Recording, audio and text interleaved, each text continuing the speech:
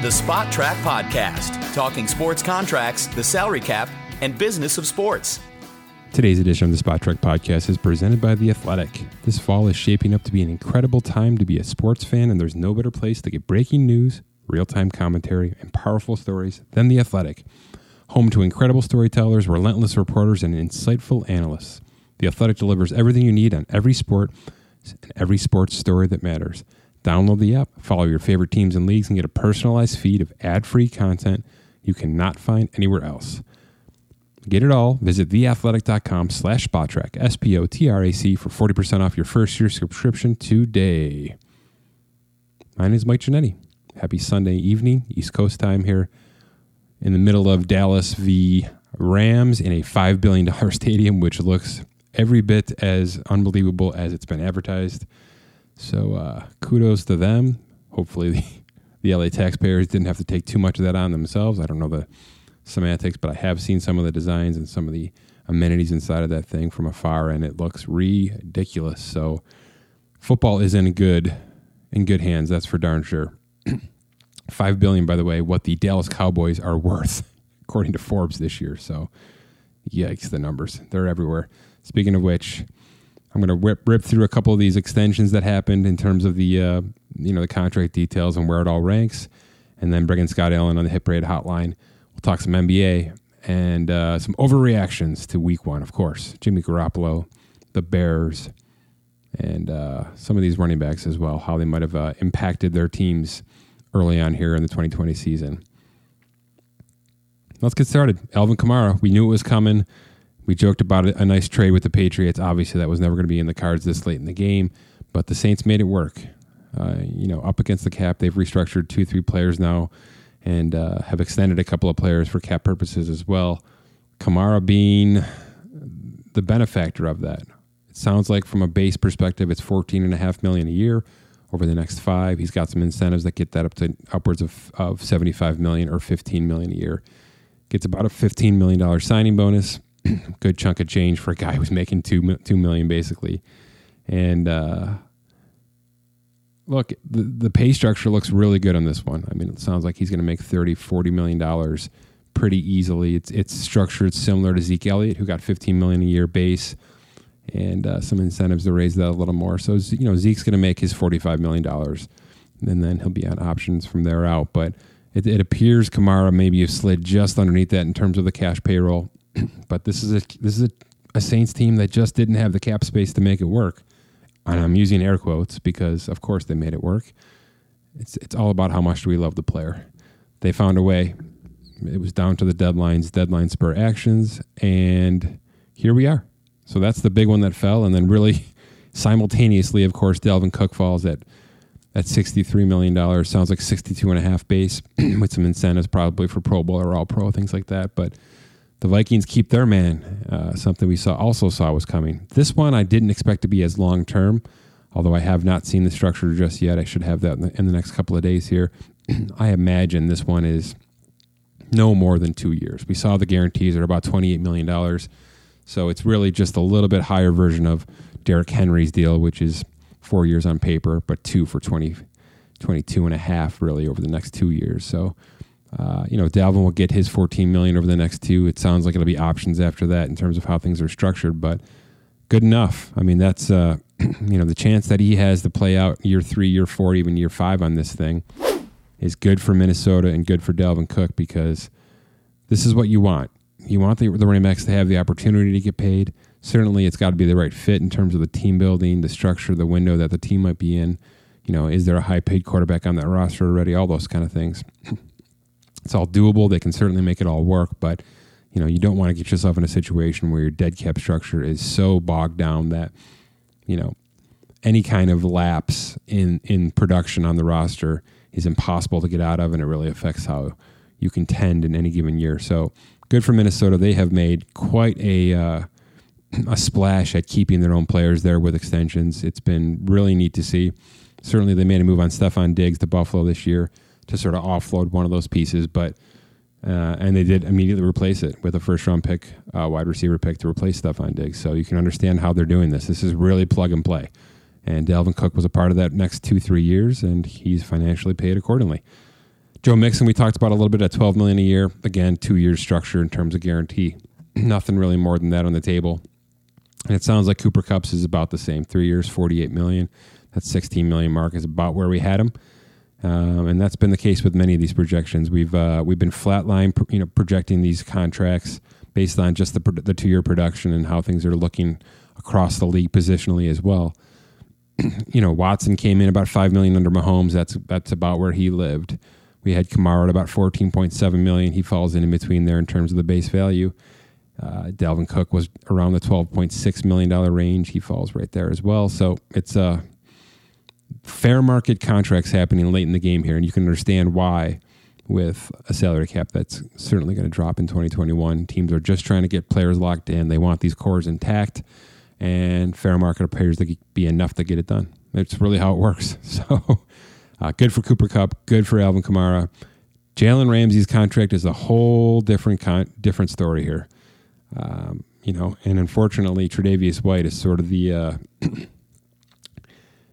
negative benefactor to this, because Tre'Davious does a nice deal at $17.1 million, which was $500,000 or so ahead of where Byron Jones and Darius Slay had taken the cornerback market. And then Jalen Ramsey, and really it's all about what the Rams had to give up to get him in the door, right? I mean, you're talking about multiple firsts, players, picks, things like that. When the trade compensation was as high as it was, you knew that the contract was going to have to follow suit. We saw it in Houston with Laramie Tunsil, who Houston gave up a ton to get him out of Miami. He did his own deal, and it's $22.5 million $22 million per year for a left tackle. So you knew the same was going to be the case for Jalen Ramsey, and that cornerback market was going to get reset at some point. I just assumed it would be at $18 million, and a nice sizable increase up from what Tre'Davious White signed with the Bills. Jalen Ramsey said, "Hold my beer. Here's $21 million a year," and the guarantees are very good. It's a 4-year contract, pretty much without him having to do much about it. So good for him. The structure is on Spotrac.com right now. Check that out, and check out the Rams cap situation, which is quite an interesting discussion in its own. We'll probably have to have a Rams discussion out there with Jordan Rodrigue, who works for The Athletic, who really kind of dives into this stuff as well and has been all over these contracts, especially the Cooper Kupp one this past couple of days. But she saw these things coming. We talked about it a couple of weeks ago on her show, and we'll have to find some time to break down the future financial situation for the Rams as it might need, especially if Jared Goff, doesn't take that next step forward and sort of regresses to some degree. Speaking of quarterbacks, we're going to get into it a little bit with Scott, talk some Trubisky, talk some Garoppolo, some Aaron Rodgers and his bounce back to start the 2020 season, of course, and some of the rookies who got involved as well. Bring in Scott now to talk a little basketball and a little football. All right, if you've been listening to this show for the past few weeks, you've been hearing about Hit Parade at dacardwell.com. I am on their Instagram and Twitter feed right now because I follow it religiously because I'm a huge nerd, as many of you out there are, I'm sure. Just in the past 2 days, a Drew Lock autograph rookie card and a Patrick Mahomes autograph rookie card. Super, super, super limited edition as well. So this is not small stuff they're throwing out here, guys. They are loading these Hit Parade boxes up with great memorabilia, giving you a chance, really a great chance to win something awesome. I mean, all the names I'm scrolling down here on these socials are outstanding. We're seeing Luka Doncic autographed jerseys, Anthony Davis, all these NBA playoff. Of course, Giannis is in here as well. NHL as well. It's all sports. It's all major names. Only one place to get it, dacardwell.com. Your Hit Parade mystery memorabilia box. And joining us on the Hit Parade hotline, Scott Allen. Scott, welcome back to the show. I've got 2 things for you today. We'll keep it short and sweet, hopefully. Hopefully not too many tangents. Number 1, I want to talk Giannis and Harden real quick because I don't want to overreact, but they're in the news obviously with the early exits again. And with that, we have to speculate. It's the nature of these big contracts, the NBA that we're in, this player empowerment NBA, where these guys, if they want out, they're going to go. So let's start with Giannis, I guess. I mean, he unfollows them on Milwaukee on Twitter or Instagram, whatever it was. He's got to have a meeting with them to patch that up.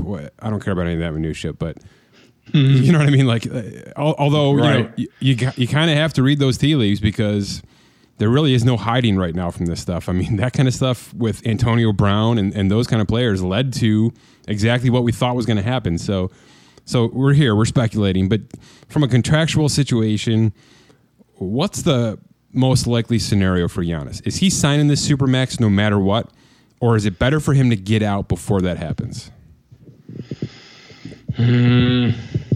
That's a great question. I guess it's more of what he wants to do. Does he feel like he's sort of reached his ceiling in Milwaukee where he's going to need to leave, sort of like Kevin Durant did? It's going to come down to him. I don't think it feels like Kevin Love in Minnesota, where you had two really unbelievable years and you didn't really know how to quantify it. You know what I mean? Like, Giannis isn't a player we can compare to anybody else. He's not Kevin Durant, even though he has some of those qualities. He's not a true center, even, Anthony Davis, even though he has those qualities. That was Kevin Love sort of in a nutshell. And the concern we had with Kevin Love was, are his stats bloated because he's on a bad team and he's the dominant stat producer?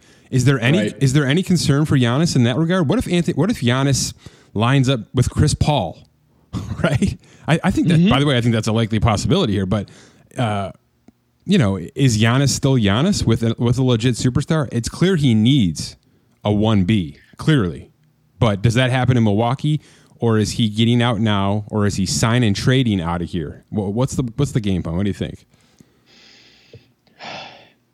Well, having a 1B, I think Milwaukee, they paid Chris Middleton to be that piece. He's not 30.6 right now, but he is not. He's a good number 3. He's a good number 3. I agree. If you could get Chris Paul in there, Chris Paul with Giannis would be a heck of a tandem there. I don't know. I don't know what the right answer is. It's going to be more of what Giannis is feeling. Does he feel like he needs to move on, or does he feel like Milwaukee took a chance on him, drafted him, what was he, 15th, I believe? And let's see.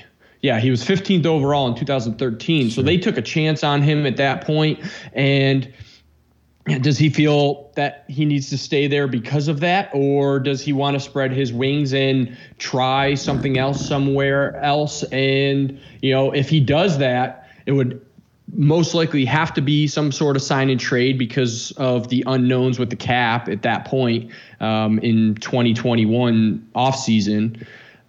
But I cannot spelet what he's going to want to do. Contractually speaking, though, you don't think there's a better answer than another? Let me ask you this. Is there a trade restriction once you sign that Supermax? There is. To what degree? Is it going to be months or a full year before you can be traded after that? A full year. All right. So, that's something. But, that's something.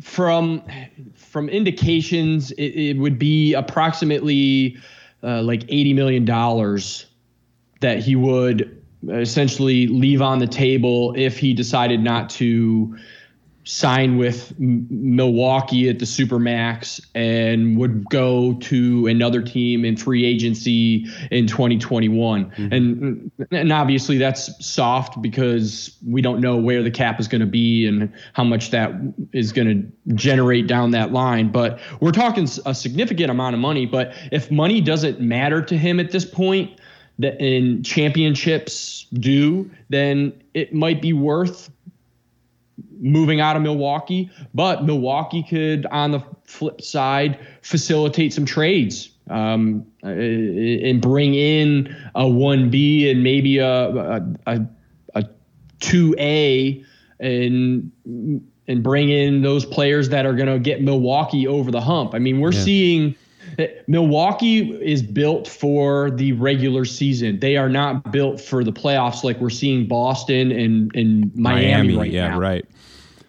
And that's why we sort of talked about Miami a couple episodes ago being that dark horse, because they're scrappy. They'll take the punches in the face and they'll come back at you even harder. And they're deep and they've got young guys that are able to fill in.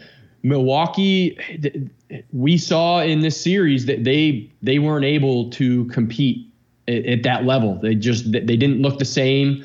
And I think I saw, I'd have to go back and look, but I think they had won the same amount of games as a lower team. They really didn't show up in the bubble itself.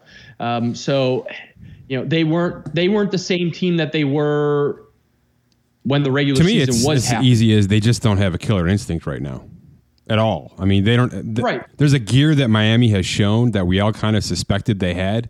And Jimmy Butler's kind of the perfect, the perfect resume for that. I mean, he turns it on and off kind of at will, and when he does, it's infectious, and that's what's happening with these young kids in Miami. So that's sort of the quick transition I want to make. I'm looking at the mock drafts and the big boards for this NBA draft upcoming here in mid-November now. The top 3 players on the big board, Scott, are point guards. Starting with LaMelo Ball.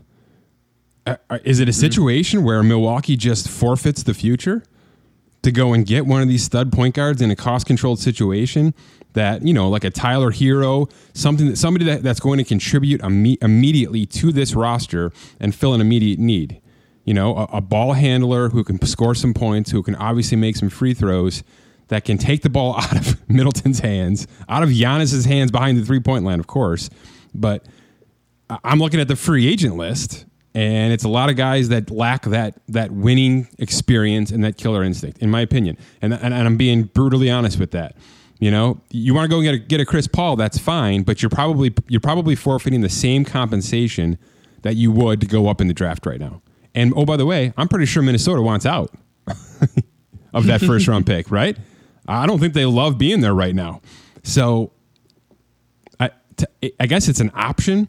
It's a big option because they'd be going 20 spots up to get a player like that. But from a contractual standpoint, if I'm going to give up 4 draft picks, do you want to do that and then pay $35 million a year, or do you want to do that and pay cost control for 4 years? I can see the benefit of doing that. The problem is, if that player's a miss, Giannis is gone because This is it. I mean, does he have to sign it this summer or this free agent period? No, he doesn't have to sign it this summer, but by not signing it this summer, it just puts him as a free agent, and then he could still sign that Supermax with Milwaukee when he's a free agent. Yeah. But there's the likelihood that he could go somewhere else as well. So, whereas locking him up now. What did Kemba Walker do, Scott? Because Kemba was in this boat, was in a Supermax boat with Charlotte. He must have taken less in order to provide an immediate sign and trade to Boston. Is that the deal that happened? He took a little bit less than a max contract to get out of there? Or did he take a normal 30% max? I believe he was a regular max, but it's just 4 years because he's signing as a free agent. Yeah, he was at 30% of the cap, but because he's a free agent, he can only do 4 years. Whereas Giannis, if he stayed, or if Kemba would have stayed in Charlotte, he could have gone for that 5th. So that's the stipulation. If it's going to be a sign and trade, you got to knock that last year off and make it as if it's a free agent signing. But the receiving, the losing team still gets compensated, sometimes handsomely. It happened with Brogdon, right? I believe Milwaukee has that Indiana pick this year, which is one of the reasons I'm saying they've got some ammo to go up there and get a higher draft pick if they feel as just. And I think it's got to be a possibility. I really, really do. There's no question that point guard situation needs to be addressed, and the Brogdon absence is leaving a hole. I just don't know if anything we're saying right now is enough for Giannis, because we're in a situation right now where the Lakers are probably going to the finals as expected. And it's happening because you put a superstar with a younger superstar, and it was immediately impactful. Immediately. I mean, in February, that was easily the best team in basketball, and it was because Anthony Davis and LeBron were playing. They were the best 1-2 punch in the league. So that's kind of coming back into fruition, at the right time for the Lakers. So if that really works, and we see them hoisting that trophy, how does Giannis look away from that? Now I'm not sure what the perfect situation is going to be. That perfect 1-2 punch, but he'll go find it. He may already have been colluding for it in the bubble here, for all we know. But that's why this speculation matters, because what they do in the next 2 months is everything. Because if I'm Milwaukee, knowing his situation is the most important thing ever. Because if they're wishy-washy, if this is a Bryce Harper situation, right, with the Nationals, where they had absolutely no clue where they stood entering that final year of arbitration, and they eventually lost them for nothing, you can't make a move. Like, you can't go up and get LaMelo Ball right now and then have Giannis leave 6 months later. That can't happen. So it's really important right now that everybody gets on the same page. And if Giannis, I think, is even considering out, what do you do? I've heard really smart people say, you just don't care. You let him play for you as long as he'll play. He has to play for you, and then you just let it ride. If you get nothing for him, who cares? We've talked about this. There's obviously, okay, so that's fine, right? That's fine, except you're doing that to get butts and seats, right? You're doing that to load up your arena so that people come and watch Giannis for as long as they can in the Milwaukee uniform. Well, if you can't have fans in the arena, then what are you doing that for? To get primetime games? Which you're not getting in the regular season anyway, to be honest. It's just not happening. So I think there's a very logical chance that Giannis is just out right now before any of this even happens. Is that fair to say? That Milwaukee's going to assess the situation like this week and then start feeling out other teams? Yeah, I think that's a fair assessment. Yeah. And, they should, because if they can fetch 4 first rounders and a player or whatever, because there's going to have to be the matching, to be honest, now would be the time to do that, because his salary for next season is 27.5. You're going to be able to find more players that you can either one player or 2 players together to match to make that trade happen. And if you throw in 3-4 first round picks, sort of like Los Angeles did with the Paul George, then yeah, you have to look at that, because they drafted Giannis low in 15, still lottery pick, but 15th. And if you can get back draft picks you can rebuild your franchise. Yep. Because that's what the NBA wants. They want you to build with your draft. And if Milwaukee can do that, then you have to take a hard look at it, because you have had Giannis on essentially a discounted. Oh, yeah. Even at 25 a year. Yeah. Heck yeah. Because it was only a 4-year, $100 million at that point, and that was a steal. So now if you have to let him walk, you've put yourself on the map again right now. Just by having him on your team and getting to where you are. So if you can do things the right way and accumulate those picks, then, it's a small market team. That's what they're going to have to do. That's what we see with small market teams. They have to build from the draft, and like Oklahoma City, they've lost their guys, but now they've got picks back. You're teasing this too well. I have to go there. That's the move, right? That's the move the media wants us to talk about. Golden State's sitting at number 2 right now in that draft. They've got Andrew Wiggins, who they don't want, I'm sure, long term. That's the team, right? That's the team Milwaukee calls first. They say, we want Wiggins, or we want Draymond Green. We want the number 2. We want your number 2. We want your next 3 first, whatever it's going to be. And you can take Giannis off our hands and sign him to the max contract, or take a sign and trade off our hands for sure. That's the team, right? Because Giannis is going to say yes to that. I mean, he would. He's going to say yes to that, and that's the move Durant made. That's why I said your Oklahoma City point is valid. That is the move Durant made. Here's another team, Oklahoma City. Of course, they've got the picks. Steven Adams is at the exact same amount as Giannis, 27.5 in 2020. You could make a straight up Adams for Giannis trade if they wanted to facilitate that, and they could throw in some picks to make that trade happen if they wanted to do that. Now, with an aging Chris Paul, would you want to do that?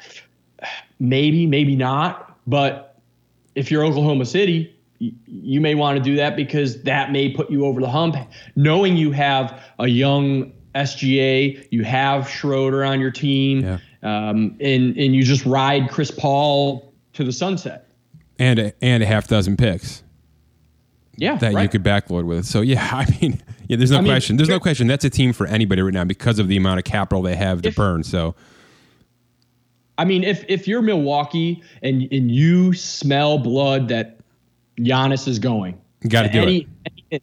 You got to pull the trigger as soon as possible, because if you let him walk for nothing. Well, let me rephrase that. if you let him walk, it's probably going to be a sign and trade, and you may not get as much back. Whereas if you facilitate the trade ahead of that, you may be able to put out the feelers, and then you're going to have some bidders because he's on the $25 million right now for the upcoming season. The trade is worth more because it's less of a salary right now. Is that what you're saying? Well, yeah. Going into next season, it would be 27. So the matching would have to be 27. Whereas, you're right. If you're going into the free agency period, then it would be whatever his max value would be, and you would have to match based on that max value. It's going to be upwards of 50. Am I wrong? Well, with the cap drop, maybe lower. If it drops lower, for hypothetical purposes, I had projected at 125 million cap in 2021. That's going to be high, but that would be around 37.5 starting. Okay. So we're talking somewhere between 32 and 37, somewhere in there, probably at that point. Okay, so another $5 million. So that's maybe another player than OKC or Golden State would have to toss in for sure. Wow. But it would make a significant difference, and if they would do it next season, trade deadline, or at the beginning of the season, or wherever it might be. The 27.5 is going to facilitate the trade much easier than you would at the latter. Same conversation with Harden. Harden is at. Let's see. He's got 2 for 85 left, and then he's got a player option at 47 mil. Yeah, I mean, he's in a similar conversation as everyone's going to say Chris Paul. That 42 million. What are you going to do to trade? It's hard to do so. Yeah. I mean, you're going to have to package quite a few players to make something like that happen if they wanted to go by the wayside from him. But if you move him. Where does he belong, Scott? Are you moving Russell too? Are you just? I don't think you can. No, I don't think you can. I don't think you can move 60 mil like that. But where does Harden's game belong? Because I don't think it belongs in a structured setting with other really great players. To me, that's what we've proven over the past 4 years. Because he's tried with all different kinds of superstars now. You know what I mean?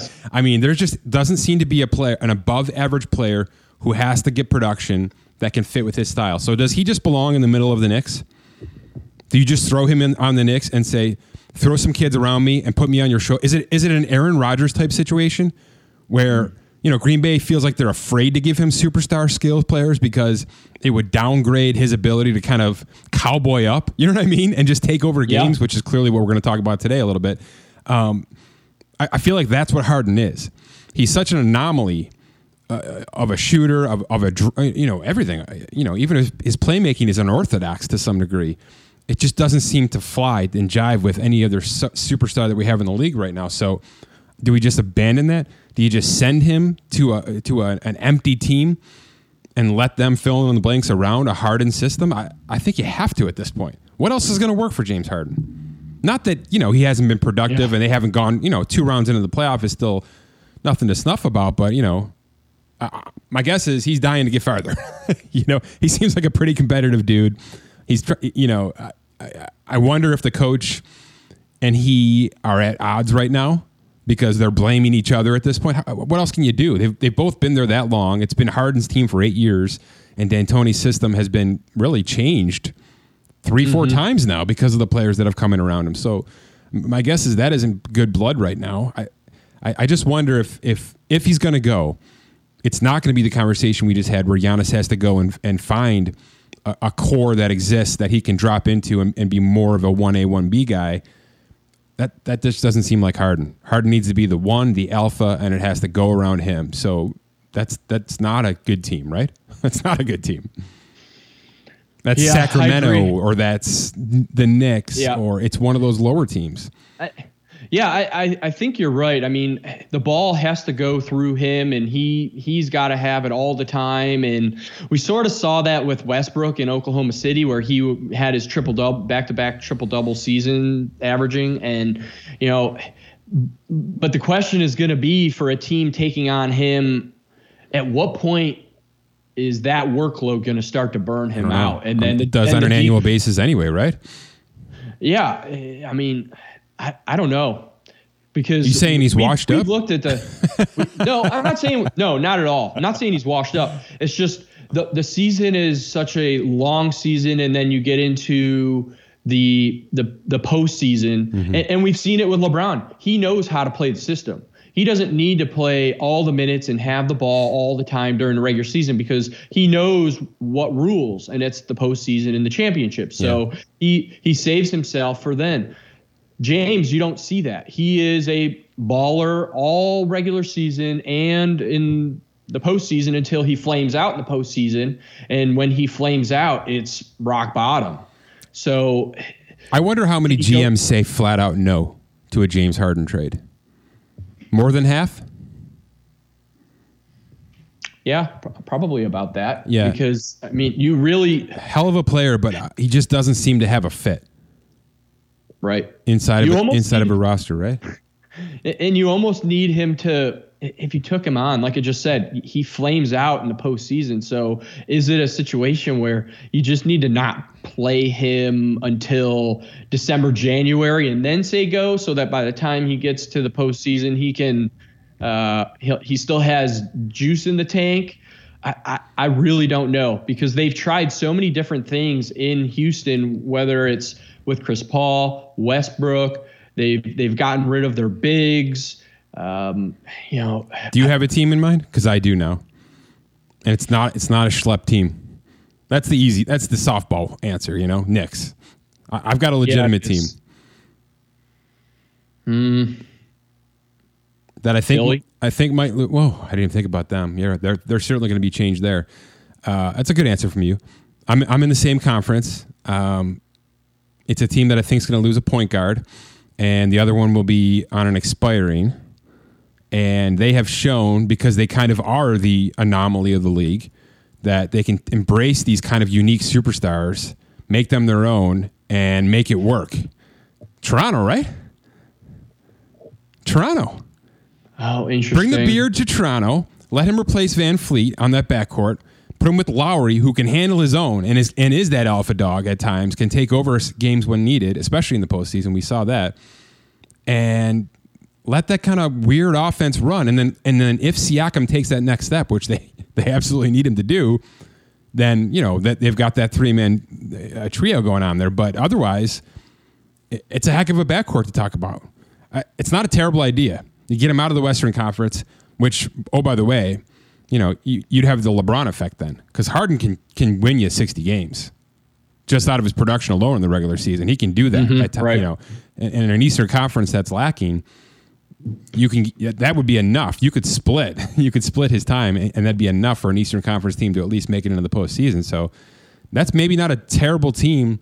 That isn't a terrible fit for James Harden, but it's really an interesting thought because... But we have to be careful because there's rules around Supermaxes being traded and how many you can have on a team. So fair. You have to be careful with what teams go through. I know I said Oklahoma, or I said Philadelphia, and they have their maxes there. So yeah, but that would be part of the trade, Scott.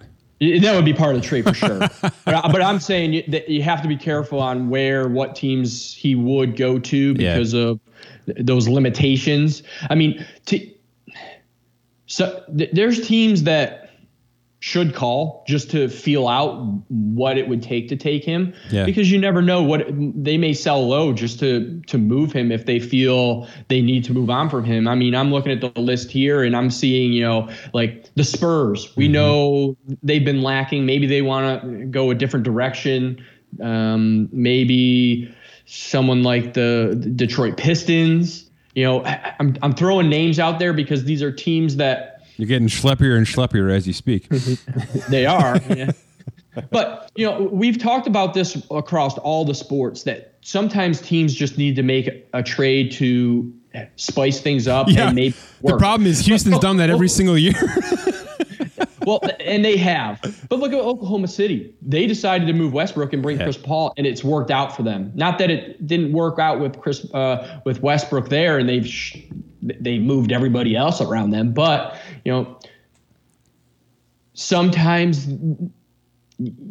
a team just has to do something different. So the Chris Paul conversation, Scott, is interesting because it's very similar to the one I'm having with Harden, which is, at times I don't think Chris Paul is the ideal team player. I think that's probably not a terrible assumption based on what we've seen over his career. But for some darn reason, the point of his career, him getting traded, which certainly fueled, his butt a little bit, and then dropping into this team of really talented kids who clearly looked up to him. Clearly. I mean, there was clearly a respect there that Chris Paul loved and attached to and played off of the entire season. I mean, that's one of the best seasons he's had in an illustrious career, and it's all because the chemistry worked immediately. So you're right. You need lightning in a bottle for that trade to work, but generally speaking, you can just kind of see on paper where a player and his skill set will fit on a team. And I guess that's the conversation I'm having is I can't do that with James Harden. I just can't say what a great fit he'd be in Boston right now if they traded Jaylen Brown, whatever.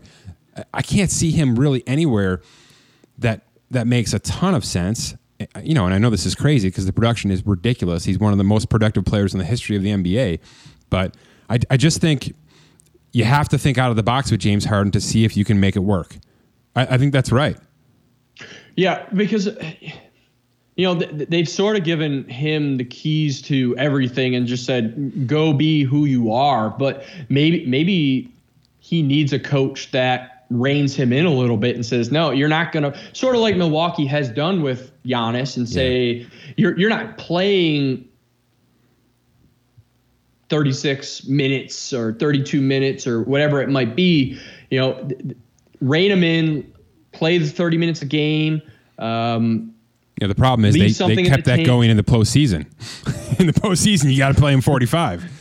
Right. But I guess what I'm trying to say is he needs a coach that, isn't going to just give him the keys to everything and say the ball is always going through your hand.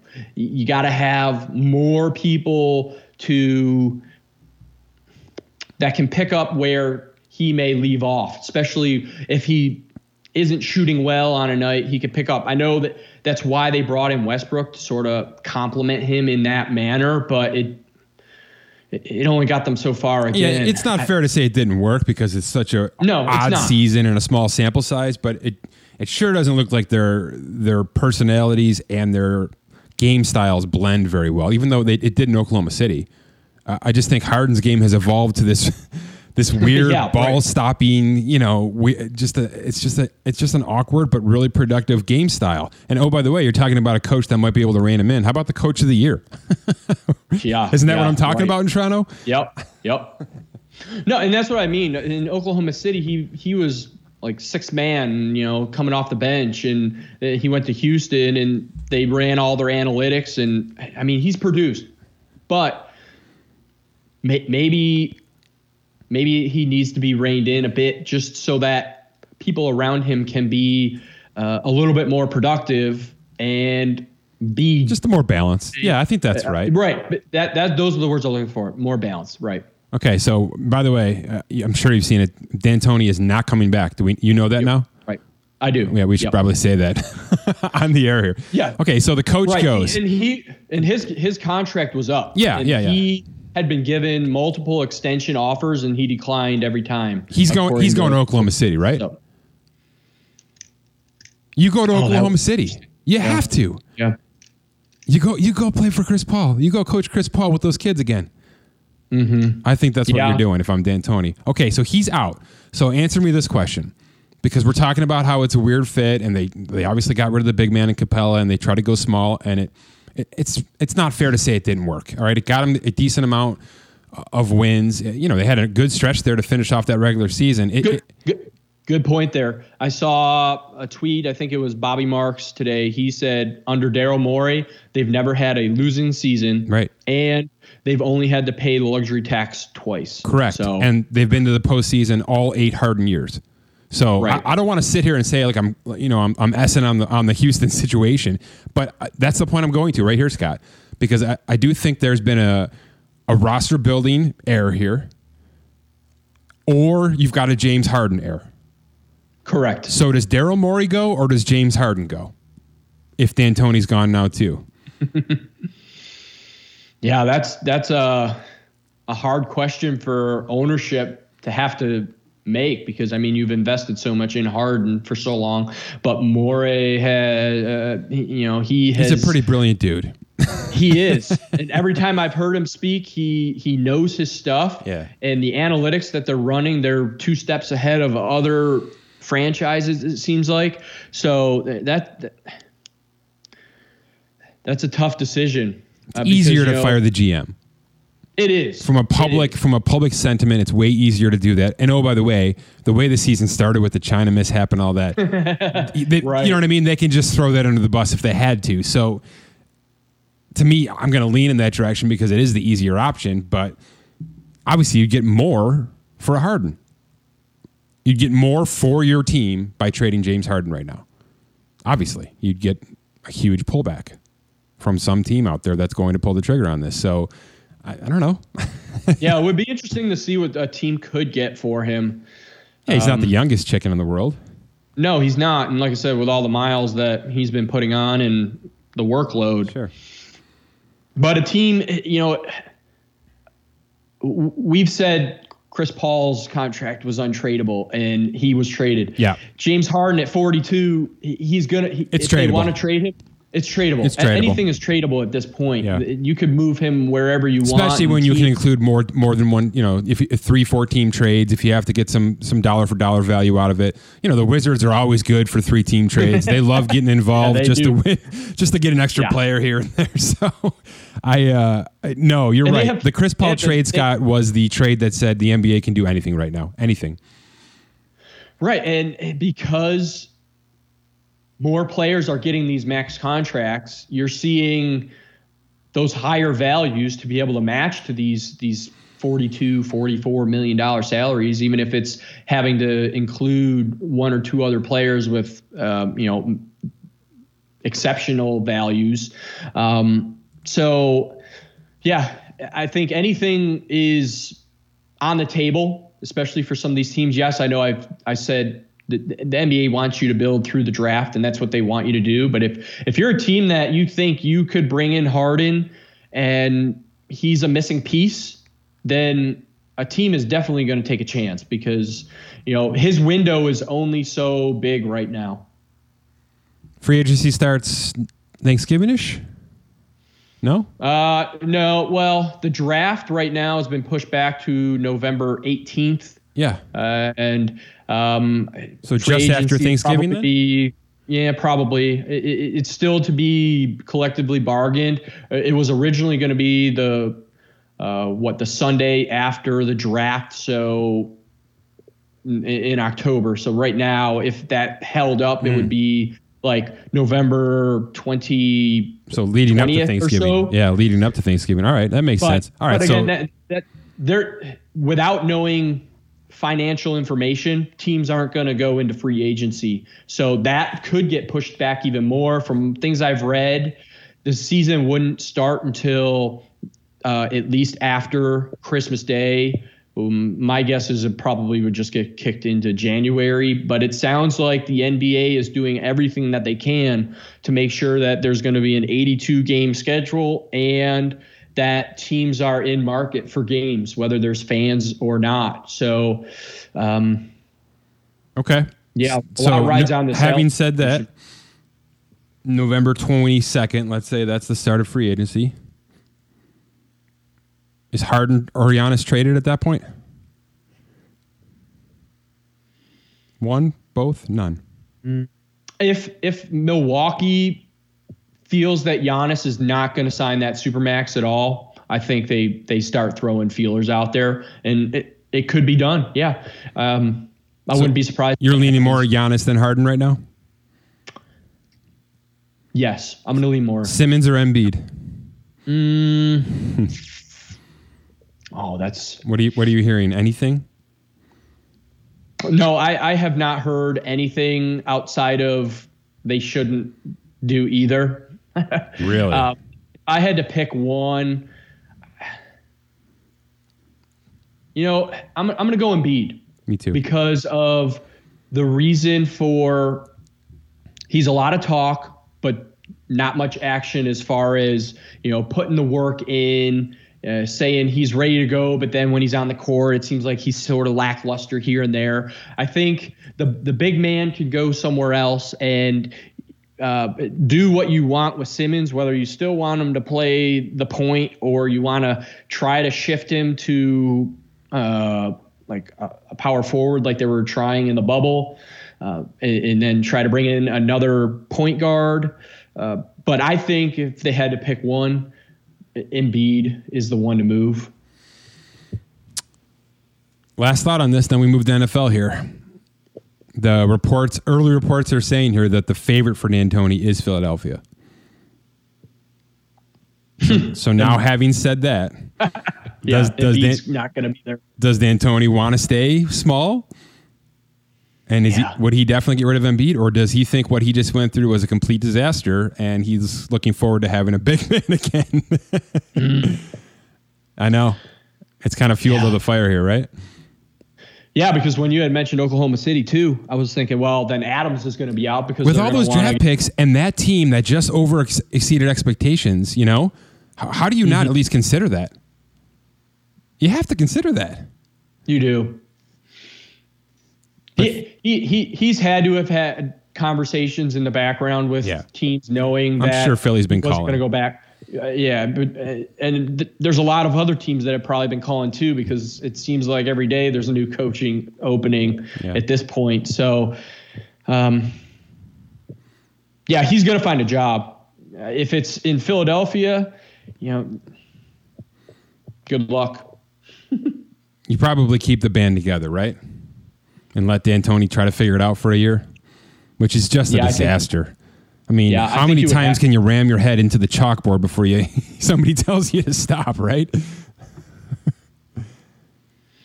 Yeah. If he goes there, I guess you keep the band together. You see what he can do with it, but I would not be surprised if he gets in there and by the trade deadline, Embiid's out.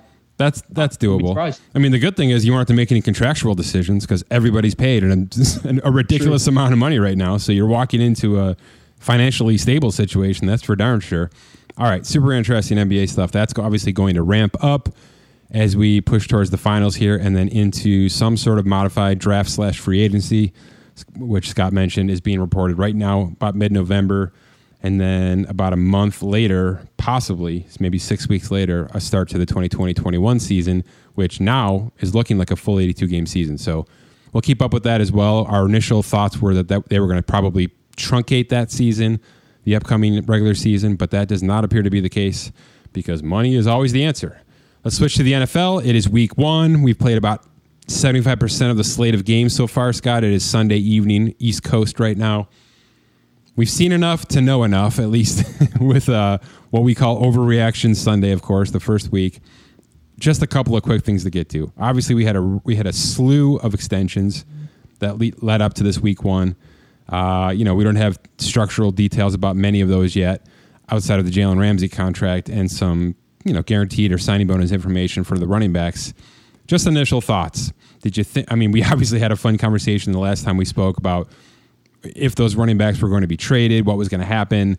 Obviously, none of that came to fruition. So Dalvin Cook, Kareem Hunt, Alvin Kamara, Joe Mixon, all staying put for at least 2 more years with their respective teams. Any issues with the numbers? You shouldn't, because Spot Track projected them pretty much dead on. No, I don't. Now, I'll say this. Kamara showed up today and showed why he was paid. 3 touchdowns. I don't know how many yards off the top of my head, but I know I saw the 3rd touchdown here, and he's showing why he was paid. Eckler, that might be one that the Chargers are. But it wasn't big money. I mean, it's basically like a bridge extension because he was an undrafted free agent. So that one I'm going to give him a pass for, even if they have 2 other running backs in the house right now who I think are going to take the large share of the carries, which that's not a bad problem to have. That's not a bad problem to have right now. I'm just going with the overreaction here. Yeah. One game in, fantasy stock going down on him quick, probably if everyone's freaking out because he didn't do what everyone was expecting him to do. But, McCaffrey, he showed up. Cook showed up. We'll see what Henry does. Yeah, but those teams lost. Those teams lost. They did. McCaffrey went for 134 and 2 touchdowns, and they lost. Dalvin Cook went for a ton of yards from scrimmage and 2 touchdowns, and they got basically blown out of their own stadium by Green Bay. Obviously small sample size, and obviously these teams have had their share of winning. Certainly Minnesota and certainly New Orleans with Kamara, and obviously Derrick Henry put Tennessee on his back last year. But I just don't want to sit here because obviously this is where Twitter's going to immediately thank God they paid Dalvin Cook. Thank God they paid Alvin Kamara. I'm happy that the running backs got paid, and I don't think any of them got overpaid. Truly, I don't. I think not just because our projections set as such, but also because the cap is rising. Players are getting ridiculously more money than they were 10 years ago. The quarterback is at $45 million. So all the positions should be coming up to some degree. And, our projections they do not include intangibles. So they are fair value projections. So that's what these players sign for, the fair market value. So you can't really knock the money. But this is just proof that one running back, no matter how dynamic, is not going to swing an offensive game plan. It's not. McCaffrey is the most dynamic player we have in the league, and that team's not going to win 5 games. They're just not. It's also what you put around him. I mean, of course. Cook got 2 touchdowns, but Kirk Cousins did not help that team whatsoever today. If he was playing a little bit better, they probably would have had a little bit closer of a chance at, competing and being closer in score. Yeah. But he didn't help that team at all. So in a way, you can't really fault Cook on that aspect. But these are teams that need other aspects around them. Kamara is on a team that has all those aspects around him: quarterback, wide receivers. You have tight ends that are catching the ball. You've got a player who is multifaceted and overpaid is a running back, overpaid running back / tight end / wide receiver / quarterback / everything. I had somebody comment. I did a Taysom Hill tweet explaining his compensation. He went from $4 million to $16 million guaranteed this year alone. He had a $4 million tender, and New Orleans quadrupled it. And the comment I got on Twitter was, "Well, he's great at special teams." Well, that's not a good comment, because I don't know a special teams player in the NFL history that gets $16 million guaranteed ever. Not even the return players back in the day. I mean, it just didn't happen. So, I'm going to leave that alone, because New Orleans has done a lot of things right, and they have been very. Go ahead. I was going to say, if you split all the 4 positions that he plays by 16, it's $4 million each position. I can't do it. That's still not good. That's still not a good price for him. That's an RB1. He's not an RB1. Okay. No. Here's what I want to say, though, because I'm happy these guys all got paid. I'm looking forward to seeing the details and understanding this. My guess is many of them are, well out after 2023. These contracts won't be around that long. But the Saints are proof that you can have the team, you can have the quarterback. Now he's not the highest paid quarterback. In fact, he's about half as paid, right? $25 million, Drew Brees. So that's obviously an elephant in the room of this conversation. But they've got the quarterback, the veteran quarterback contract. They've got 2 veteran wide receiver contracts in Emmanuel Sanders and Michael Thomas. They've got 2 above average paid tight ends right now. They really do. They don't have cheap young tight ends in that team. They've got veterans. They've got defensive linemen who are paid very well. Now, they do have a young secondary, and they've been sure to kind of roll that over. They've been smart with their secondary finances, but they were right up against that cap. Right up against it. This was right down to the week 1 wire. They had just made their cuts. They were right up against it. They had to do a restructure on alignment to make it work.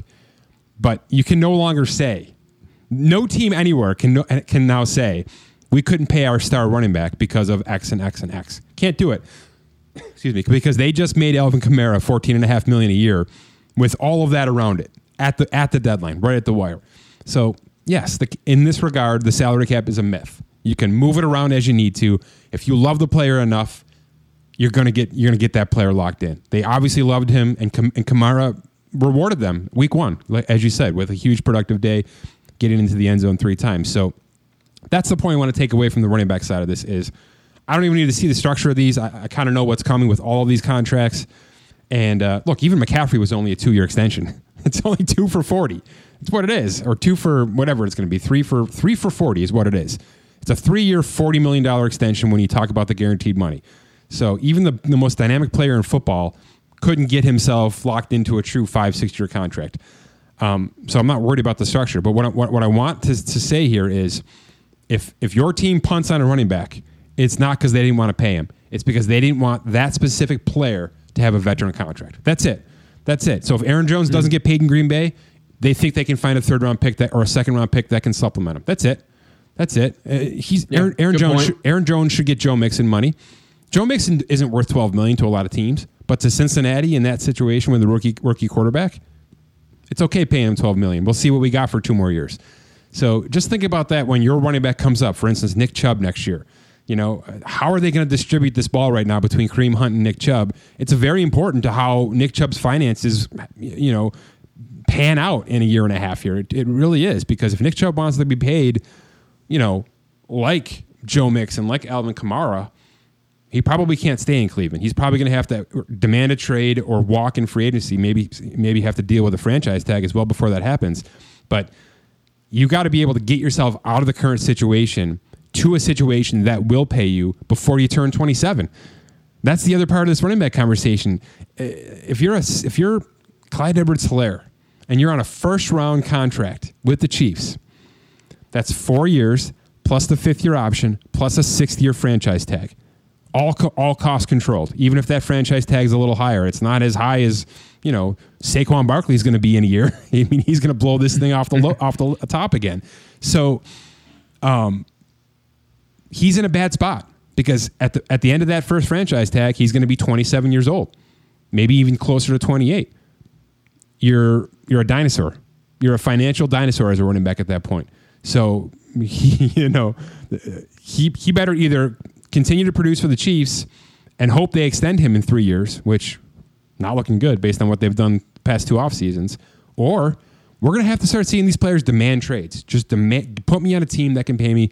Do it now. I don't have the time that some of these other positions have to kind of recoup my money when I'm 28, 29, 30 years old. So just something to think about. I'm happy these guys got paid. Kamara is proof that anyone can get paid if you are worth it to that team. And if your running back doesn't get paid, if you're Chris Carson and Seattle walks on you, you're still a good running back. You are just not a good enough veteran contract running back for that team right now. So much of it depends on how that team is built at the very moment of the contract. So, don't get scared. Todd Gurley could completely renovate his career here. He had a nice little day today. If he puts together 6-7 weeks of that, they're going to extend him in Atlanta. They're going to give him a contract. It's not going to be upwards of what the Rams did, but there's a chance for these guys to really go and make it happen again. But generally speaking, it's going to be one big payday if the timing is right. So good for these guys. All right, I'm gonna throw this on to you. Did you watch any of the 49ers Arizona game?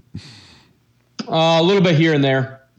I had it running on an iPad while I had the Tampa Bay Saints game on. Okay, so including the Week 1 pay, he got a per-game roster bonus. He got his base salary check today. Jimmy Garoppolo has made $63 million from the 49ers since they acquired him from New England.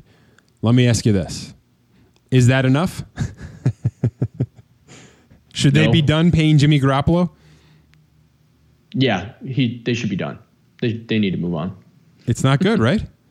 It's not. They are not even game planning for a passing game. Now, I understand the wide receivers are banged up. The number 1, the number 2 are out right now, and Brandon Ayuk and Deebo Samuel. But, they also didn't go and bring in a veteran wide receiver. In fact, they let Emmanuel Sanders walk.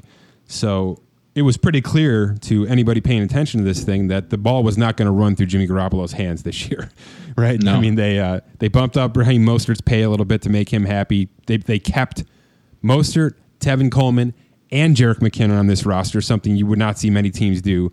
It's very obvious what's going to happen here.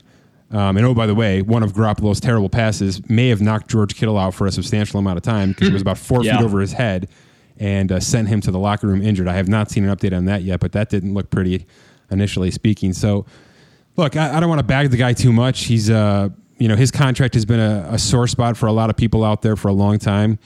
But let's just put it where it belongs. I don't think they're going to do anything drastic this year, although they do have a couple of backups on that team they like in Beathard and Mullins. So, I guess it could come to a point where Garoppolo just flat out gets benched. But as of right now, there's not a chance he's back in 2021. Knowing what we saw at the end of last year and now obviously a week one overreaction, which is the point of this conversation, but they can save $24 million of cap space just by moving on next year. So in a year where the cap is going to drop, and if he doesn't, absolutely turn this thing up all the way to finish out 2020 here, he's going to be a cap casualty. And whether that's a trade or a release, who knows, but not good news for Jimmy Garoppolo. If you're a lover of Jimmy Garoppolo and you've been defending him apologetically, this was not a good week one for you. What about Trubisky? How about those Bears, huh? How about those Bears? Should have lost, by the way. I don't know if you saw the end of that game. They had this thing. I did not. So they made an incredible comeback in the second half. They push ahead, but then Stafford goes right down the field. He's got about a 1st and goal from the whatever.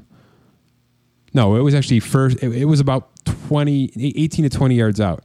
He throws an out pass to DeAndre Swift, the rookie, who is wide open on the left corner of the end zone, drops the ball. Incomplete pass after that, game over. Detroit should win that game. So the Bears' love we're giving here is somewhat not deserved because they should have lost that game. But Trubisky looked pretty darn good. And we're overreacting here. So look, he already won the job over Nick Foles, which had to be difficult. Nick Foles had a lot going for him. What they gave up to get him in, what they're going to pay him on a guaranteed rate, $21 million guaranteed over the next 3 seasons, and the relationship that Foles has with the offensive staff there. So, that wasn't an easy win for Trubisky, but it certainly did the job. He won the job out of camp. So what do we make of Trubisky now? Is this a situation? I'll give you my take. This feels Blake Bortles-y. This feels like that year that Bortles was supposed to be thrown to the curb, and he took him into the playoffs.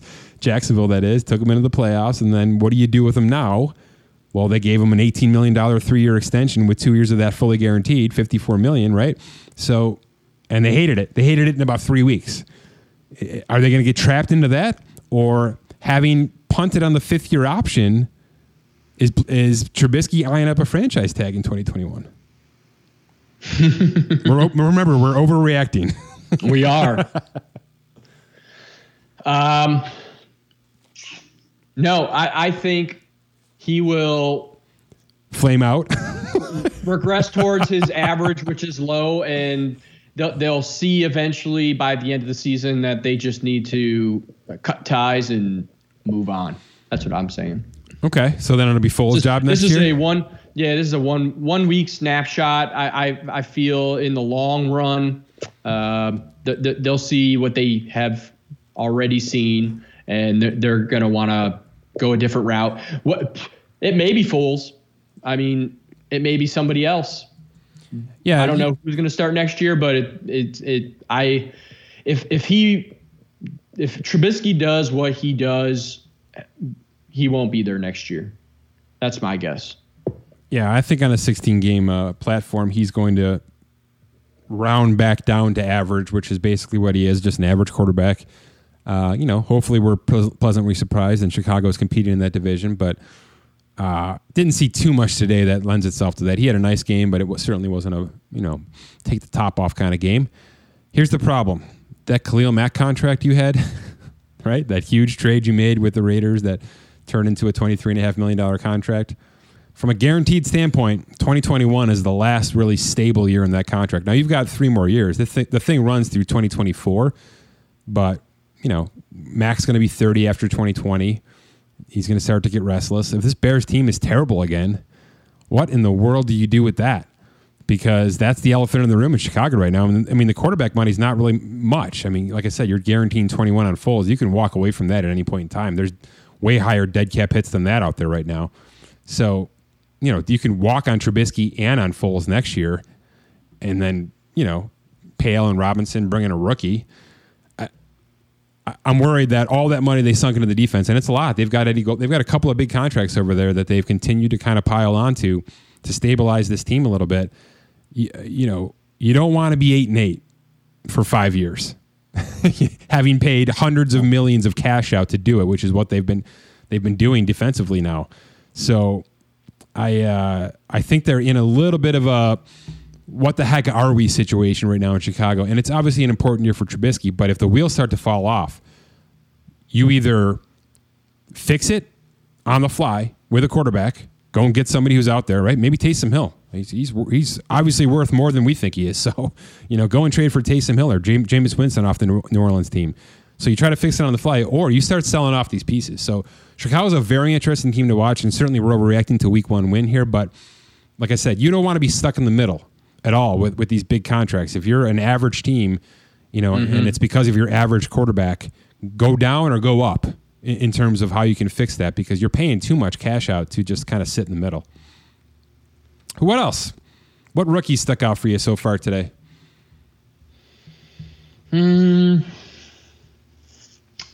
There was one. I'm trying to think. Burrow was good. DeAndre Swift had some moments. Burrow was good. I mean, the obvious answer was Clyde Edwards-Helaire, who had a monster Thursday night. I think the Washington football team is not a rookie. There you go. Haskins. There's an upset. They showed they can move the ball. Yeah. In the past. I mean, they couldn't get over 10 points, and it was miserable. So the fact that they were able to put 27 points on the board, and Haskins was able to move the ball and seemed pretty poised there. I mean, you can see that they've got running backs. I mean, Barber had 2 rushing touchdowns that I saw.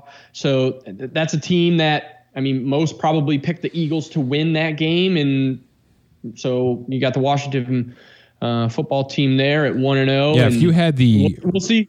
If you had the Vegas Raiders, the Washington football team, the Jacksonville Jaguars, and the Chicago Bears in a parlay, you are eating well tonight, because I don't think there's very many who saw that one coming. Those are 4 really interesting wins. Jacksonville being the biggest, I think, right?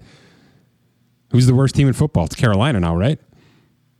I would imagine that's the favorite in the clubhouse now for Trevor Lawrence. Yeah, Minshew, he was slinging that ball. And Minshew's going to eat this year. He's going to play some ball. He knows that offense now.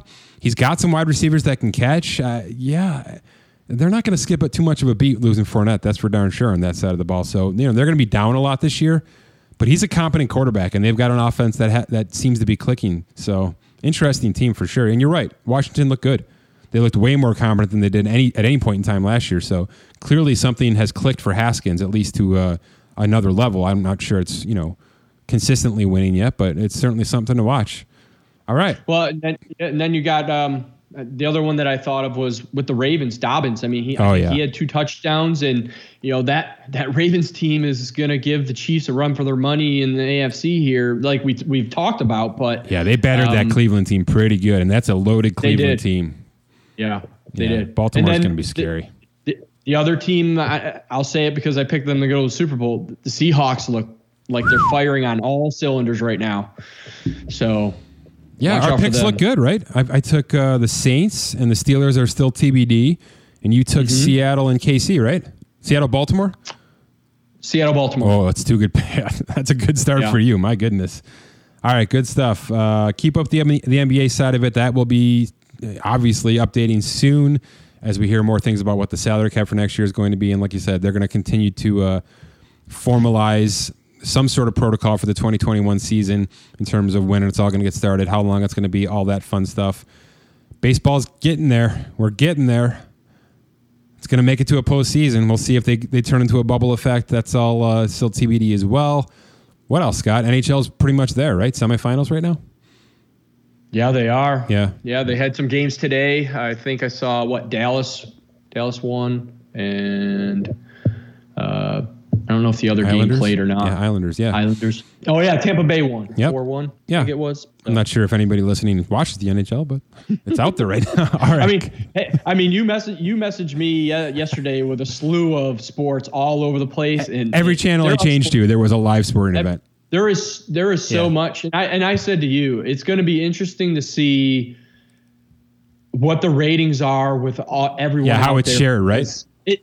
Because you can only watch so many things at one time, even if you can split screen or unless you have 17 televisions in your house. I mean, I have multiple iPads and laptops and TV. I can only watch so much at one time as it is.